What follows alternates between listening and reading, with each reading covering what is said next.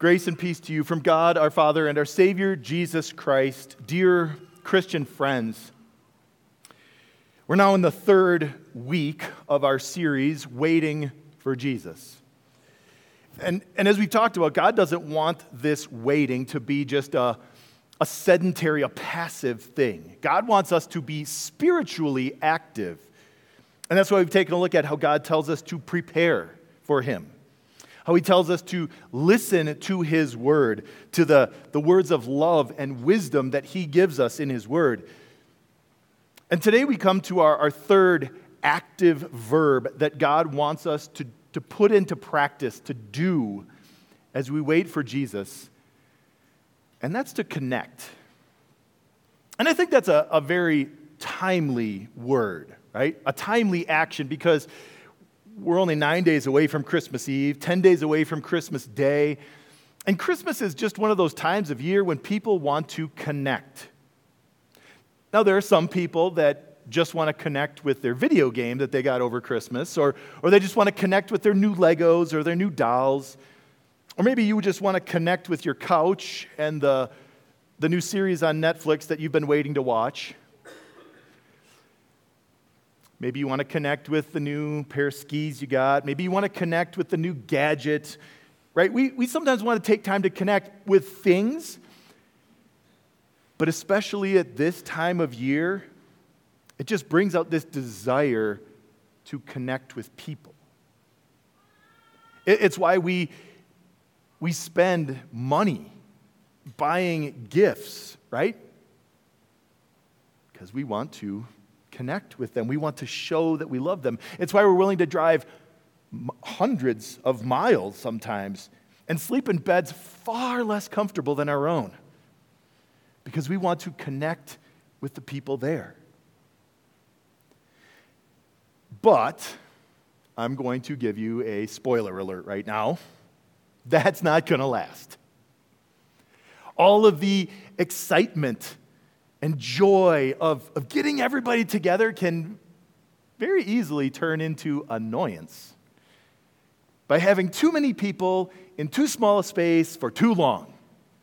Everybody needs to go do something. The excitement and anticipation, well, that can really easily turn into disappointment and frustration when plans fall apart, when the weather or sickness wreaks havoc on what you had in mind, on the way you wanted it to go. Pretty soon, the relaxation, well, it's going to come to an end, because the work routine is going to return, the school break, it's going to come to an end. And so if Christmas, if that's what you're trying to connect with at Christmas, well, you can see how, I get how people get easily disappointed and frustrated and disillusioned. What's so big deal about Christmas? If it's just the lights, if it's just the trees, if it's just a bunch of people getting together and drinking eggnog and handing out wrapped things, what's the big deal? Because rarely does it go the way we want, the way we hope, the way that we dream it would. And that's why we need Christmas to be connected to something bigger, something better, something bigger than lights and trees, something better than time off, even time with loved ones. We need Christmas to be connected to something like Jesus. If you're not sure, though, how to go about that, if you're not sure what that looks like or what that means, I have two things to tell you. One, you're in the right place, because that's what we're talking about today. And that's what we'll be talking about again on Christmas Eve. And two, you are not alone. In fact, I think it's exceedingly common, so common that we're about to hear about a guy that Jesus calls the greatest person who lived, the greatest prophet ever. And he was struggling. He was struggling because he needed to connect to something bigger, something better, something more than just the routine, the day-to-day, the grind, even the excitement of a holiday. He needed something more. He needed what we need. He needed a Savior. That man is John the Baptist. It's the guy we heard about last week if you were here, right? Or if you caught our podcast or the recording on our website. John the Baptist lived out in this deserted wilderness, right? He preached this message that we think sounds guaranteed to not draw people. He ate a primitive diet and wore rough clothes. And yet the people came to him like crazy crowds of hundreds and thousands. People came because John had what they needed. John, from all outwardly perspectives, was wildly successful, even in spite of some of the strangeness about it that might make us go, how? How did that work? Yet it worked because it was the power of God's word, right? God had a purpose for John. You are going to be the forerunner of the Savior. You're going to prepare the hearts for people for their Savior. You're going to point them to the Savior. And John did his job. He lived his purpose. He didn't shy away from telling anybody the message, repent, the kingdom of God is near, there's the Savior. In fact, he didn't shy away from telling anybody, and that included the king, King Herod. John the Baptist wasn't even afraid of telling King Herod that he needed to repent of his adulterous relationship. King wasn't so happy about hearing about that and wanted to actually kill John. But because John was so wildly popular with the people, so many people had gone out to hear him, to be baptized by him, he didn't kill him. He just threw him into the prison. And there John languished. There he had to deal with the loss of purpose. There he had to deal with not only the loss of freedom, but the loss of what he was all about. And so he needed something, because everything felt lost. Everything felt uncertain. Everything felt, what's the point? He needed to connect to something bigger, to something better. He needed to connect to what we need to connect to, his Savior. And so that's why he sent some of his disciples, some of his friends, to go and ask Jesus a question. We find that question in our sermon text from Matthew chapter 11, beginning in verse 2. When John, who was in prison, heard about the deeds of the Messiah, he sent his disciples to ask him, "Are you the one who is to come, or should we expect someone else?" This question has long puzzled Bible scholars because they want to know if John is being real here. Is this a real question? Is this kind of like a smarty pants question? What's he doing? Because John's the guy who pointed to Jesus and said, "Stop following me. Look, the Lamb of God who takes away the sin of the world." Bingo, boom, mic drop. Don't need to say anything more. John's the guy that Jesus asked to baptize him, to fulfill all righteousness. And when John had done so, well, the heavens opened, right? And the voice of God the Father thundered, "This is my Son whom I love, listen to him." John, his whole job was to preach and to teach, to point people to Jesus. And he had done just that. And now he's really wondering, is Jesus the Savior? Does that make sense? It actually does.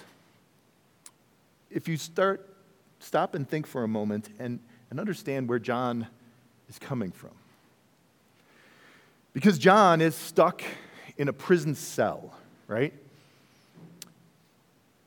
He is used to not only the freedom, but used to preaching and teaching and baptizing people for the forgiveness of their sins in the name of Jesus. Like he's used to, that's the guy. Let me tell you about the Savior. And all of that has been taken from him. He feels purposeless, useless. He's stuck. And if that's the case, if he can't fulfill his purpose, he can't fulfill God's purpose either. And if he can't fulfill God's purpose, then maybe Jesus isn't the Savior. Now that isn't true, but you can see how John's mind went down that dark rabbit hole pretty easily, can't you? You can see how fear was attacking him, how doubts were troubling him. And in his doubts, nothing was sacred. Nothing was off limits. Not even Jesus. You know what that's like? Where nothing seems sacred in your heart, in your mind, where you wonder what's your purpose, where it feels like what you want to do, what you're good at doing is taken from you. You just can't get there. You can't reach this. You're struggling, you're languishing, you're doubting. Because there's got to be something more to this, right? There's got to be something bigger. I need to be connected to something because it feels like I'm just spinning my wheels. And the problem is really simple. The problem is the one John had, it's the one that we have, and it's our first takeaway this morning. It's that when I rely on myself, when I trust in myself, when I think I've got to fix this, I've got to figure it all out, I know how to do this, nothing actually seems certain.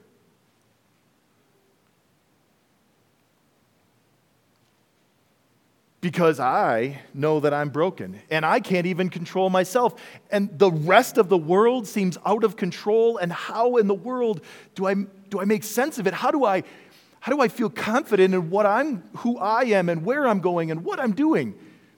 When I place all of my confidence, my trust, my reliance on myself, it all falls apart. Which is why Jesus answered John's friends very simply and very beautifully. Take a look in verse 4. Jesus replied, "Go back and report to John what you hear and see. The blind receive sight. The lame walk. Those who have leprosy are cleansed. The deaf hear. The dead are raised. And the good news is proclaimed to the poor. Blessed is anyone who does not stumble on account of me." Jesus pointed John's disciples to what Jesus had been doing. They had seen some of these, no doubt, heard about more of them, certainly. And the things that Jesus tells these men, these disciples, this is what the Savior, this is what I've been doing. These are things that only God can do. Raising the dead, healing those that are paralyzed, giving sight to the blind. Nobody, no human being on their own can do these things. This is the work of God.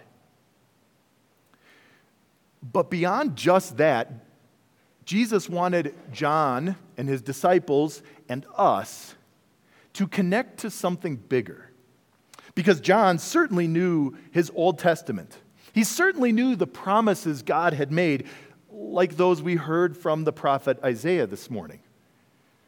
How God was going to send a Savior, and he would do these amazingly miraculous things. He would do those very things that Jesus said he did. He would give sight to the blind, proclaim peace to the poor, right? All of these good, amazing God things. And then if you open up the Gospel of Matthew, and you begin at chapter 5, do you know what you find? You find Jesus beginning his most famous message called the Sermon on the Mount. And the very first words of that message are, "Blessed are the poor in spirit, for theirs is the kingdom of God." And right after the Sermon on the Mount, you know what you find? Jesus heals a man with leprosy. And then do you know what you find after that? Jesus heals the centurion's servant who was paralyzed. And then he heals some more people. And then he raises a girl from the dead. And then he heals another paralyzed guy. And then he gives sight to 2 blind men. And then he heals somebody who's deaf. Right? Jesus did all of these things that God had said. When you see these things happen, these are not things that naturally occur. When this happens, you will know the Savior has come. Jesus wanted John to understand, check, check, check, check, check. Jesus went right down the line and checked all of the boxes that God had said, you will know the Savior has come. This is the Savior. And so John, as he was doubting, are you really the Messiah? Are you really the Savior? And you and me, when we wonder and doubt, is God really in charge? Does he really have this in control? Because it sure seems like a mess out there. Does he really know and love me? Is Jesus really my Savior?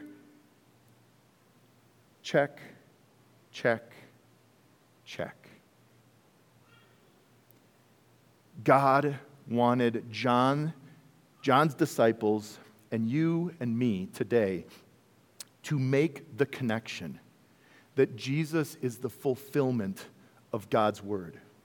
All of the promises God made that a Savior is going to come, Jesus came to do that. And so here's what God wants you to understand. It's our next takeaway. That God assures me Jesus is my Savior by connecting Jesus to his promises.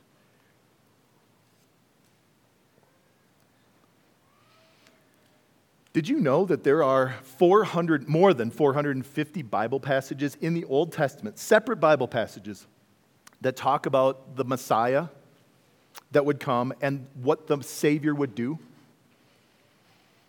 And if you go through them, you'll see, oh, Jesus did those things. Healing the sick, raising the dead, giving sight to the blind, right? Some of those that we saw today. And there are some who go, yeah, but that could be anybody. But then there are more than 50. In fact, there's more than 60 explicit, detailed, and direct promises, descriptive details that God gives. This is how you will know the Savior has come. Details like he's going to be born in this obscure small town in Judea called Bethlehem that's all but been lost because it's just kind of a nowheresville in the ancient world. He's going to be conceived and born in a miraculous way because his mom is going to be a virgin. He's going to be sold for 30 pieces of silver. And do you know how much Judas got for betraying Jesus? 30 pieces of silver. He'd be buried with the rich. And Jesus was buried in Joseph of Arimathea's tomb. He'd rise from the dead 3 days later, and, well, we know what happened on Easter. He would ascend into heaven, on and on and on. More than 50 more. Explicit, detailed specifics. Check, check, check, check. Run down the list, and every single one of them is fulfilled by one man in one time. And against all the odds that all the statisticians want to come up with, Jesus fulfilled all of God's word, all of God's promises, all of God's prophecies. And he wants us to connect all of them with him so that we see this is something much, much, much bigger. God wants us to remember that so that when we read God's word, our third takeaway, that God's word always points me to Jesus.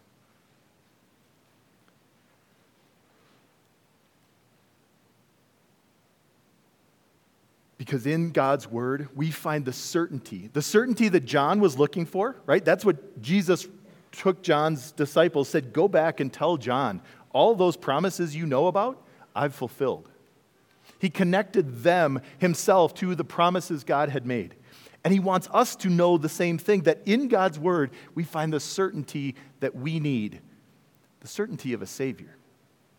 To drive home the point, Jesus then addresses the crowd. As John's disciples were leaving, Jesus began to speak to the crowd about John. What did you go out into the wilderness to see? A reed swayed by the wind? If not, what did you go to see? A man dressed in fine clothes? No, those who wear fine clothes are in king's palaces. Then what did you go out to see? A prophet? Yes, I tell you, and more than a prophet. See, Jesus asks a couple of rhetorical questions to help these people understand why were all of these crowds going out into the middle of nowhere to see this odd-looking dressed man who eats weird food and has a stark and harsh message. Well, it wasn't because they went to see a reed swayed by the wind, right? Somebody whose message is one thing one day and another thing the other day, that he's wishy-washy. Nope, John's message was always the same. Repent, for the kingdom of God is near, and there is the Savior. Did you go out to see a guy dressed in nice clothes, a smooth talker, something shiny and cool? No, that was not John. So what did you go to see? Why did so many people go out into the wilderness? Because they knew that John was a prophet. And because John was a prophet, what did he have? His message was God's message. And here's where Jesus drives that home. Jesus makes the connection.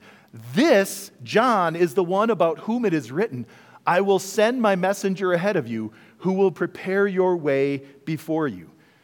Jesus connects the dots for this crowd. You know the promise that there's going to be someone who's going to prepare the way for the Savior. You've been waiting for him. That's John. You all went out to see him. You are witnesses of this. You are a part of this. And if John is the one to prepare the way for the Savior, then that means Jesus is the Savior.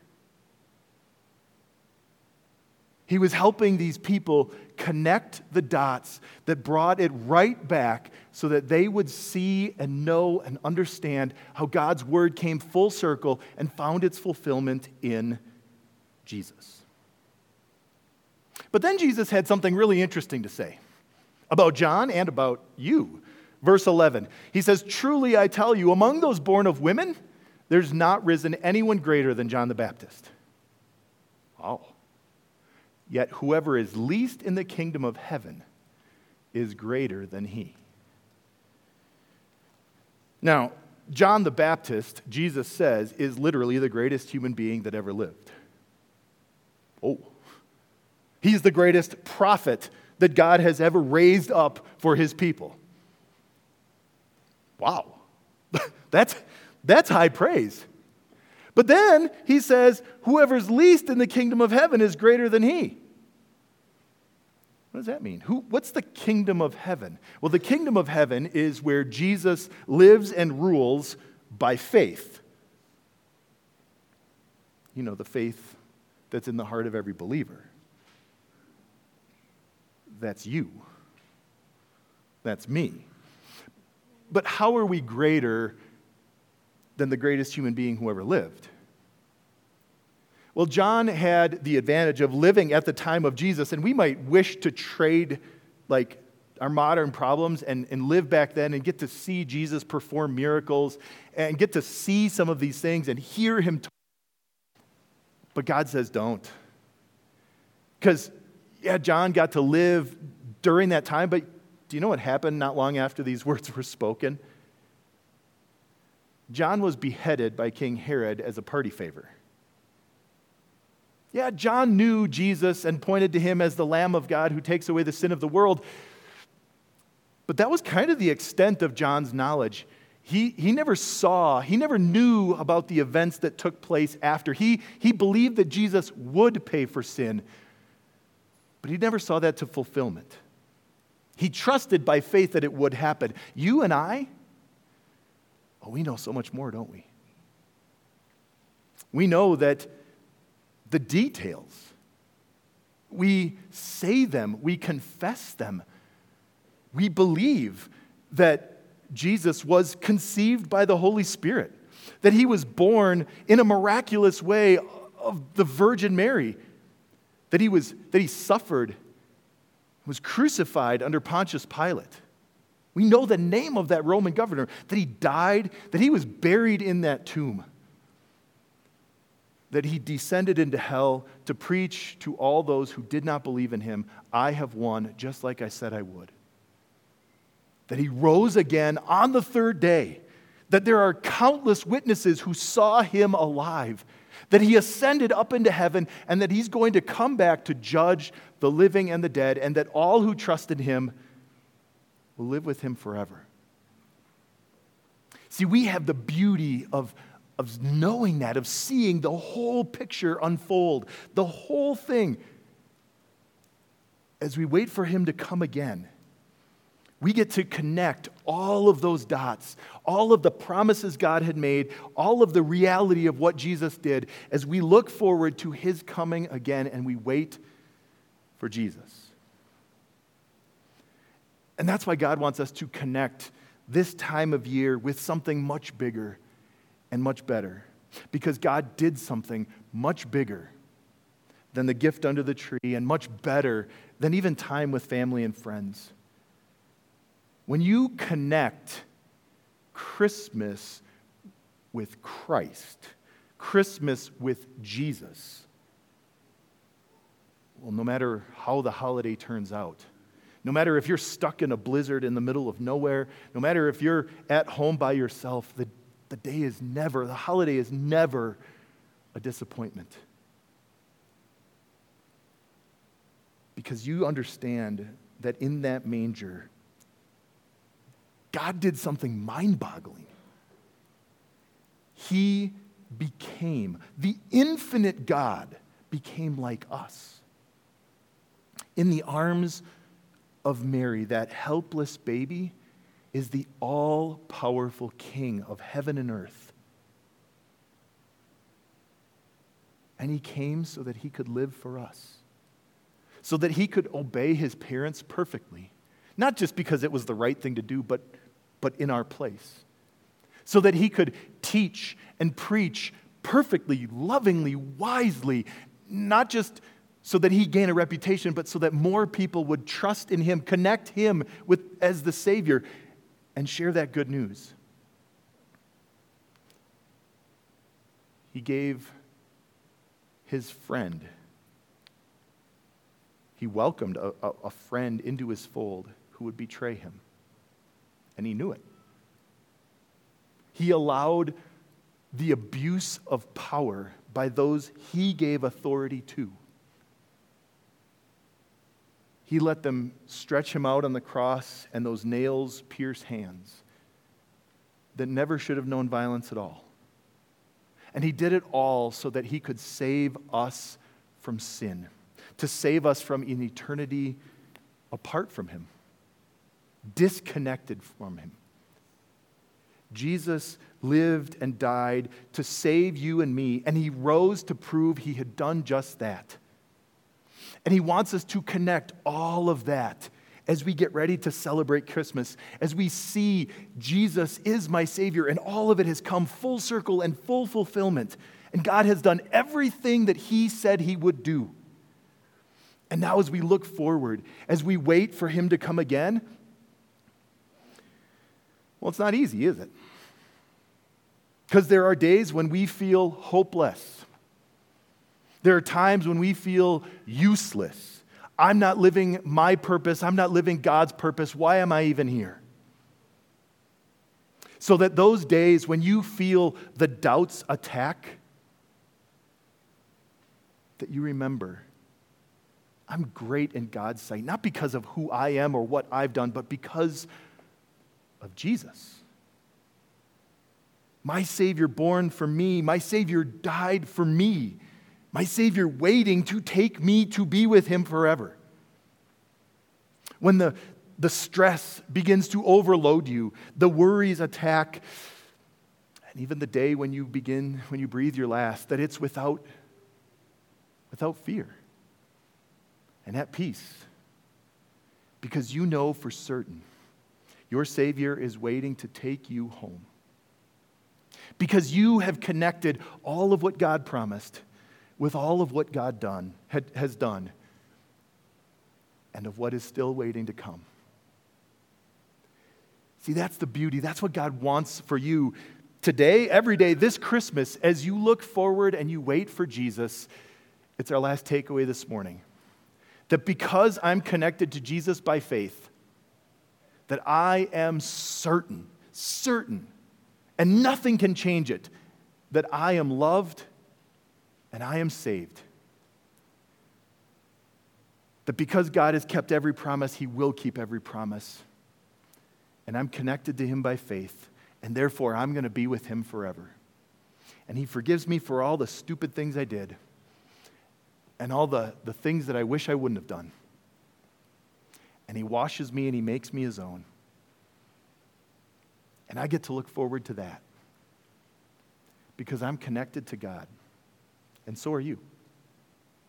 Amen.